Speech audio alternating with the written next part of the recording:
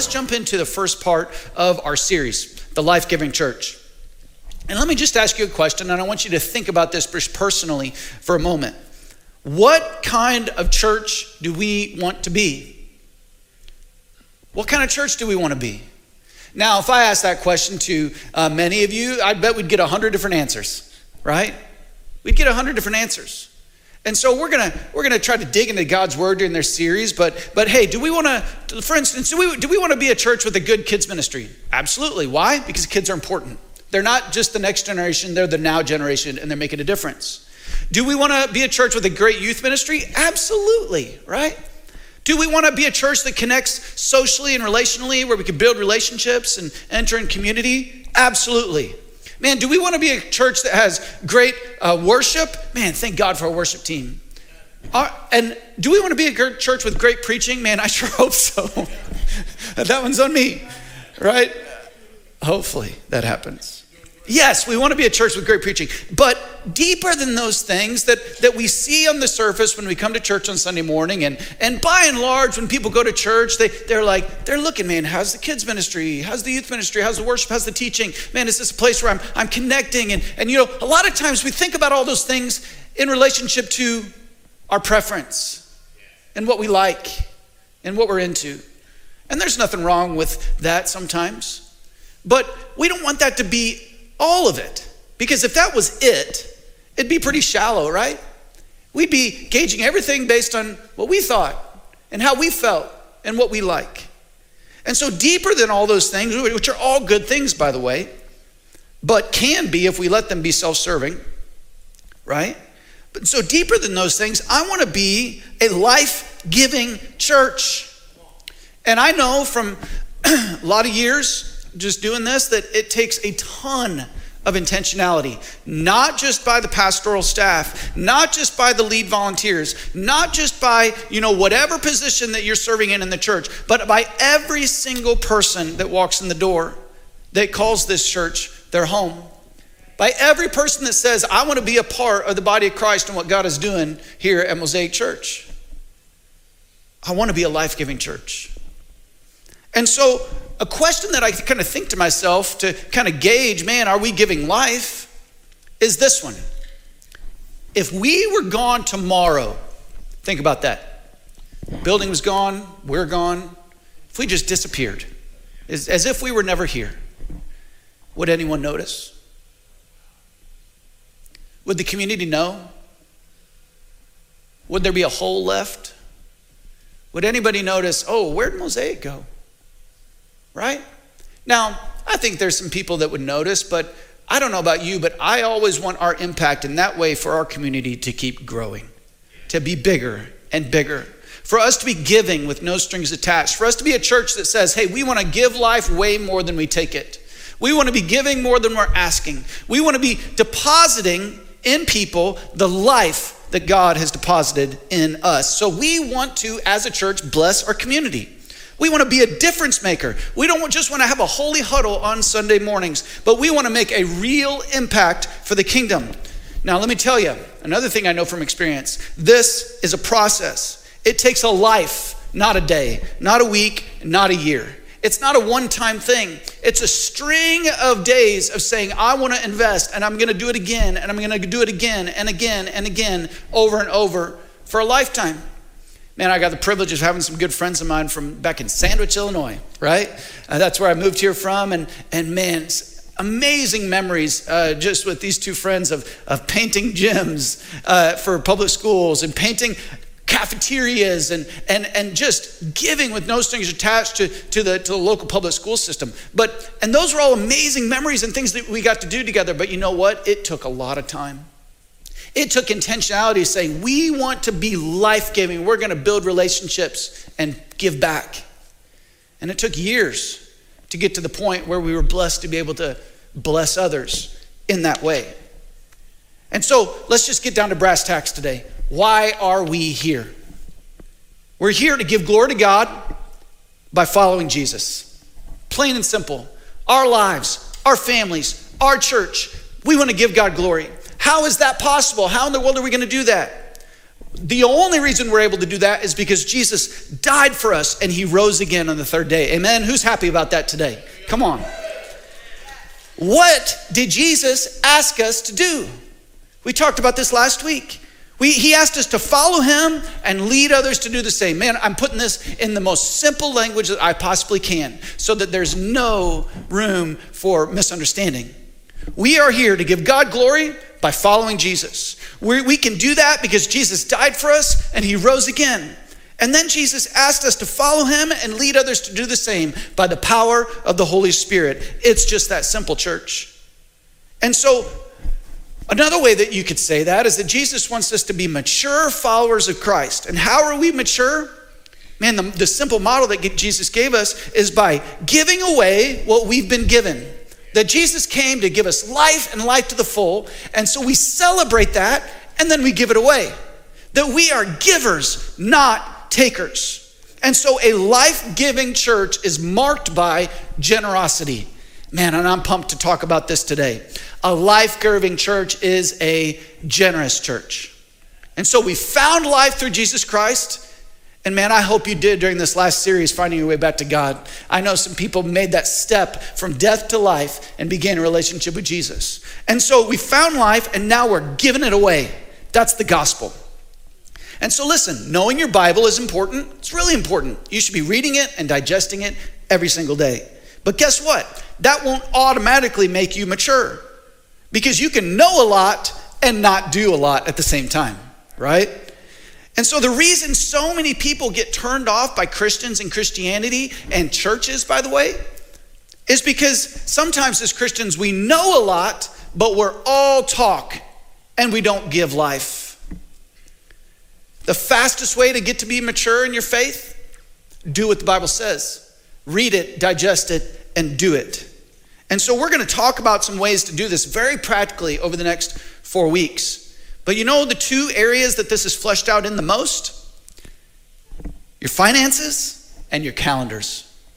Your finances and your calendars. And so we're going to unpack the finances portion today, how we can grow in our generosity, how we can be a mature church when it comes to our generosity. But here's what I know. We give life when we are faithful to God's word in our generosity, our lifestyle, and our mission. We give life when we are faithful to God's word in our generosity, in our lifestyle, and in our mission. And so along the way through this series, we're gonna get big God ideas sifted all the way down into our daily choices and our daily lives so that we can be a life-giving church. Now, some of you might say, Joe, why in the world are we going to talk about finances? You know, that's the most life-draining topic that we could possibly talk about. How many of you got, maybe you're married and man, if your wife is like, hey, I want to talk about the finances, honey. And you're like, ugh. Like talk about, just draining the life out of the room. No one wants to talk about it. It's way funner just to spend it than to talk about how it got spent. Can I get an amen? Right? But why do we talk about finances today when it comes to being a life-giving church? Because Jesus did a lot. Jesus talked about our finances a lot. And if Jesus got a whiff from somebody that money had a hold on their heart and their life, he would challenge it directly. He didn't beat around the bush. He'd just go right at it. And so I'm going to try to be nice about it today, but hey, why are we talking about it? Because Jesus did. Listen, there's more than 500 verses in the Bible concerning prayer, and there's nearly 500 verses concerning faith. Those are two pretty big things as a Christian, prayer and faith. But there are more than 2,000 verses on the subject of money and possessions. Can you imagine? 2,000. And let me be frank. I think it's that way because money gets a hold on our life. Not just your life, my life. Our life. It's a universal problem. And so you might have noticed if you've been coming to Mosaic for a while that we don't talk about money a lot. We never want you to feel pressured or manipulated or pushed into giving. And so that's not what this is about today. So just know that from the get-go. And at the same time, though, we do want to talk and teach about what Jesus did, right? Now, people usually get all uptight when pastors talk about money. I can feel the tension in the room. Maybe it's just me. Maybe it's you. I don't know. It's not me, it's you, right? And so who knows who it is? But it just feels that way. It's like, oh, here we go. And why is that? I think the first reason is that because people have seen money mishandled across a variety of spectrums. I've seen that too, right? And so I've heard from some people that come to Mosaic and they're like, oh, my last church talked about was money, and it just got really old. And so, yeah, we don't want to do that. But the other reason that people get kind of tense when pastors talk about money is because money has a hold of our heart. Because it maybe has a place in our life that Jesus didn't intend for it to have. And so how about today that we just take the approach that, hey, God, I just want to get to know what you said about it, what Jesus wants us to do with it, and then we'll plant our resources in good soil for the kingdom of God. Can we just start at that premise today together? And so what does God's word say about our finances? If we're going to be a life-giving church, how should we handle this resource that God has given us? So the first thing, if you want to open up your app, go to the notes or the half sheet that is on your chair or a chair close to you. You could fill in the blanks. A great way to engage so that you remember what we talk about today. Number one, Jesus said that you can't serve God and money. You can't even compartmentalize it and do a little bit of both.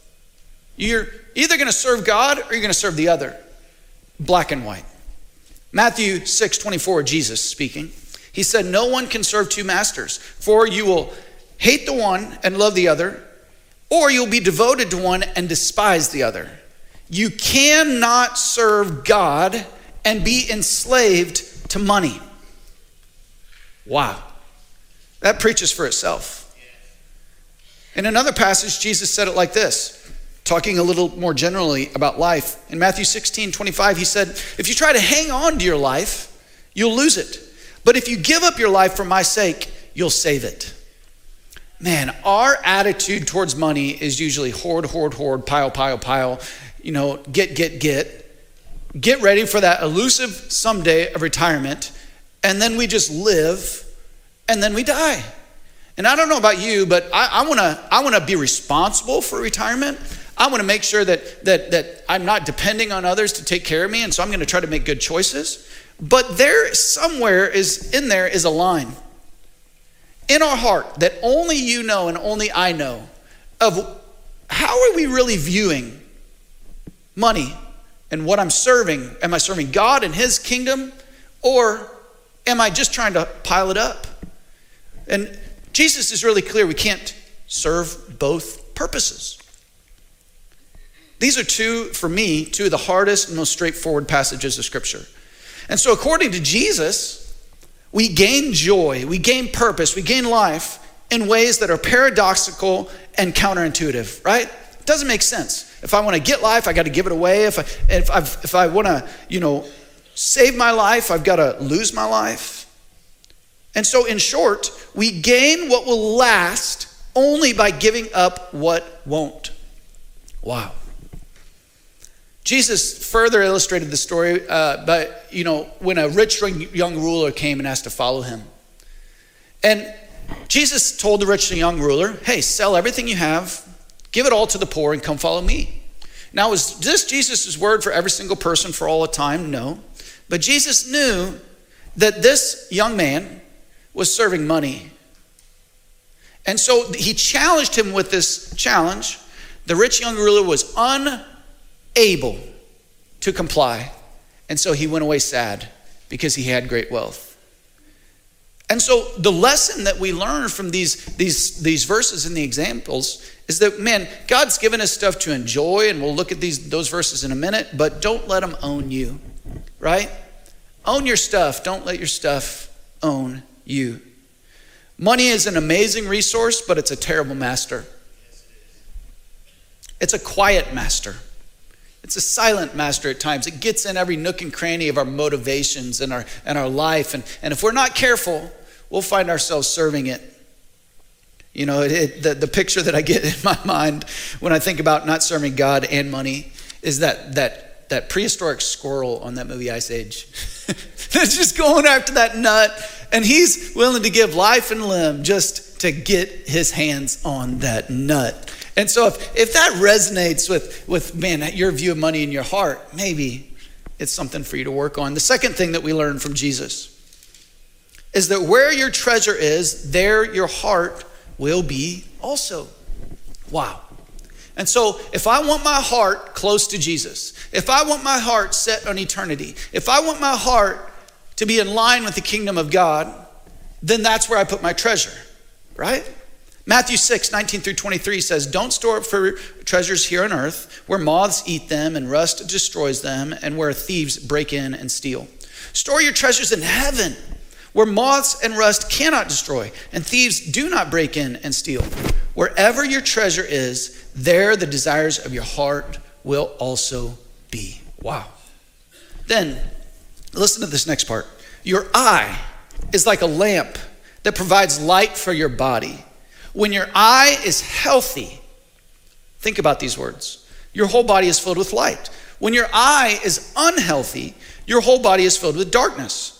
And if the light you think you have is actually darkness, how deep that darkness is. Why is Jesus saying this? I believe that he follows up the money talk with this example of your eye and what you're seeing, because he's talking about how you see money. He's talking about how you see, what your perspective is about it. And if you have the right perspective about money, then it's going to fill your light with life. If you have the wrong perspective about money and finances, then it's going to be this huge weight and this drain on your life that's going to lead you to darkness. So if heaven is where we're headed, we're going to be with Jesus for all of eternity, then I can put my heart there now. But it also means that happiness is found in the opposite direction of this world's pursuits. And so it's a different perspective. It's a different way of looking at money, because I've got to put my treasure where I want my heart to be. In 1 Timothy 6:17-19, Paul says it like this to Timothy. He said, teach those who are rich in this world not to be proud and not to trust in their money, which is so unreliable. Their trust should be in God, who richly gives us all we need for our enjoyment. Tell them to use their money to do good. They should be rich in good works and generous to those in need, always being ready to share with others. By doing this, they will be storing up their treasure as a good foundation for the future, so that they may experience true life. So, how do we experience true life? By being a life-giving church. Man, I can't unpack it any better than the scripture does. You won't experience this kind of life that Jesus wants you to live until you apply these principles to your life. Plain and simple. By doing this, they will be storing up their treasure for a good foundation for the future, so that they may experience true life. Number 3. What's the third thing that we learn from Jesus about money? We learn that God's kingdom and his work and his purpose in your life, and what he wants you to engage in on a daily basis, is worth it. Now, sometimes when you hear God's kingdom, you're like, man, that's kind of church talk. I don't really know what that means or what that is. But hey, listen. Anytime in the New Testament when Jesus said the kingdom of God is like, that gives us a window, that gives us a picture into what God's kingdom is. And what we know is that in God's kingdom, everything is upside down. Jesus came to seek and save the lost. Jesus came to release people from the bondage of sin and into a new life in Christ. And so the central question that we have when we give our life to something, when God calls us, or when we're asked to do something by God's word, the question that we have deep down in our hearts is it worth it? Is it worth it? Right? Man, if God, I'm going to do this for the kingdom, if I'm going to just give my life to this purpose or this cause, is it worth it? And I would encourage you, whether it's today or this week as you do your devotions and maybe study over these passages of scripture, to answer that question for yourself. Is it worth it? We work hard here at Mosaic to give to great organizations that are good soil, good missionaries, good places like Convoy of Hope. And I used to be a missionary, and let me just tell you, not every organization out there is good soil. Not every missionary out there, maybe would we support, because we want to support people that are really, good soil, that are doing it, that are getting after it for the kingdom of God. And so we also work hard to make sure that our accounting here at the church is above reproach and full of oversight and accountability. And so those are important questions when we think of, is it worth it, right? When we give. And a lot of times those are the first questions that people have before they give. They're like, can I trust this place? Can I trust the ministries that we're giving to? That's usually the picture that we have when we ask ourselves, is it worth it? But the biggest question, though, is it worth it what God has asked us to do, and why? Jesus says it like this in Matthew 13:44. He said, the kingdom of heaven is like a treasure that a man discovered hidden in a field. Think about that. In his excitement, he hid it again and sold everything he owned to get enough money to buy the field. Wow. So Jesus is saying that doing what God has called you to do, being generous, not just with your money, that's just one part of this that we're talking about, but the Great Commission, telling your neighbor, serving at your school, serving at your work, giving away the life that you have been giving, speaking words of life and encouragement to your friends, being a blessing to your parents, teenagers, giving life instead of taking it. You're building the kingdom of God. When you serve instead of expect to be served, the question is it worth it? All day long. Because when you invest in kingdom causes with your life, it's worth it all. Everything that we have. Acts 20:24 said it like this: but my life is worth nothing to me unless I use it for finishing the work assigned me by the Lord Jesus. The work of telling others the good news about the wonderful grace of God. Wow. My life, everything in it, it's worthless unless I use it for finishing the work assigned to me by the Lord Jesus. The work of telling others the good news about the wonderful grace of our God. Listen, this isn't a verse just for pastors or apostles or people that are out there planting churches or missionaries. Man, this is a verse that describes the heart that every single follower of Christ can have. Love that. So the essence of life is giving away the life that we've received. God's kingdom is worth it, church. Listen, if God is first in your life, if seeking his kingdom, right? Seek first the kingdom of God and all these things will be added unto you. That's what Jesus said. So if seeking God and his kingdom is the most important thing in your life, if God is first, then everything else will come into order. If God is not first, then nothing will come into order. It might come into order temporarily. You might look like you have it all together in the outside with the right car and the right house and the right all that, and everything just might be dandy, and you've got the job and you've got the security and you've got the pension and everything is just right.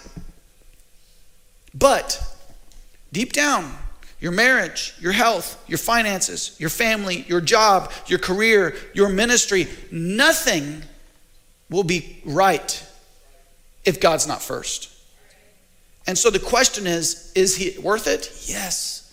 Because when you put him in that right place where he belongs and nothing matters more than him and accomplishing the causes that he is blessing around the world, starting here with your local church and spreading out to the missions efforts and the things that we want to be involved in, the ways that we want to be a life-giving church, it is worth it all day long, every day. And you say, Joe, how do you know? Why? Why should I believe you? Number 4, the proof is in the giving. Now, unfortunately, this is one that to know it, you've got to experience it. To know it, you've got to step into it. And so this is one way in the Bible that God says, hey, you want to prove that I'm real? Give. You want to prove your faith is genuine, give. I saw a bumper sticker one time that said, tithe if you love Jesus, anyone can honk. Isn't that great? Tithe if you love Jesus, anyone can honk. It's hard, let me tell you. Now I'm thankful that way back when we were young and dumb and simply because my parents had said it's the right thing to do, man, I started doing this, and so it became a habit that it never went away because I started young. And so it's just what we do as a family. And luckily I married a girl who loved Jesus a lot. And man, she's one of the most generous people I've ever met. And so the first thing that we did when we got married was said, hey, we're going to tithe and make that a priority in our life. But the proof is in the giving. Listen to what Malachi 3:10 says. It says, bring the whole tithe into the storehouse, that there may be food in my house. Test me in this, says the Lord Almighty, and see if I will not throw open the floodgates of heaven and pour out so much blessing that there will not be room enough to store it. Man, sometimes people read this and they're like, oh, that's Old Testament. Well, man, there's all kinds of verses in the New Testament that say the exact same thing. That say when you give, it's going to get pressed down, shaken together, and it's going to run over. Now, we're not, just in case you're starting to get a little worried and shifty in your seat, we're not a prosperity gospel church. Far from it. If you want proof, I'll take you out to my car that has 357,000 miles on it. And I'm just praying it's going to run another day. Come on, somebody. Right? And so, no, it's not what it's about. But guess what? Because God's had first place in our finances, me and my wife and my kids, we've never had a lot, but we've never gone without, ever. God is so faithful. Now, there's a difference between tithes and offerings. And so what we're going to do on November 6th, that's an offering. This is above and beyond. This is out of the overflow of our generosity. And so the first thing that we do when we say, God, I want to be a life-giving church, I want to be a life-giving person, is we start with this thing that is so close to our heart, our finances, and we say, God, I'm going to give back to you the first fruits of what you've given me. And so when I get my paycheck, I take that first 10% and man, I give it back to God. It's yours, God. And when I do that, I'm saying, God, I'm acknowledging with this gift that everything I have and ever will have, it comes from you. And so to say, man, I'm putting you first in my finances, man, I'm giving this back to you. Robert Morris says it like this in his book, The Blessed Life, which I would encourage every single one of you to get that and read it. He said, would you rather try to make it through life with 100% of your income, but all of it cursed? Or would you rather try to make it through life with 90% of your income and all of it blessed, redeemed, and protected by God? The other part of that passage in Malachi chapter 3, God asked the question, why are you robbing me? And the people said, how would we rob you, God? And then he goes on to say, by not giving the tithe, by not setting aside that 10% and giving it back to God. Wow. The proof is in the giving. God said, test me in this and see if I won't throw open the floodgates of blessing in your life. Proverbs 11:25 says it like this, the generous will prosper. Those who refresh others will themselves be refreshed. Wow. So when we are a life-giving people, God will refresh us. Jesus said it like this in Matthew 25:29. To those who use well what they are given, every dollar that we ever will have came from him. You might say, Joe, I earned that. I worked for that. I sweated for that. God gave you the ability to produce wealth. The Bible says that. And so Jesus says, to those who use well what they are given, even more will be given, and they will have an abundance. But from those who do nothing, even what little they have will be taken away. Wow. Jesus, like I said earlier, he doesn't mince words. And so if we make a difference in our community, if we make a difference in our world, the first step is being known for what we give, not what we take. And so the first step is to get our heart right when it comes to what God has given us, to be generous. But listen, if giving isn't connected to our purpose, then it becomes a lifeless duty. And we talked about the difference between life and duty a couple weeks ago, and we don't want the religious part. And so don't do it because Pastor Joe told you to.